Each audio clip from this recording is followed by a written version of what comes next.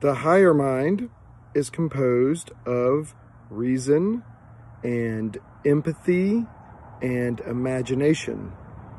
This is the mind that we've developed over time. It allows us to think rationally and compassionately and caringly.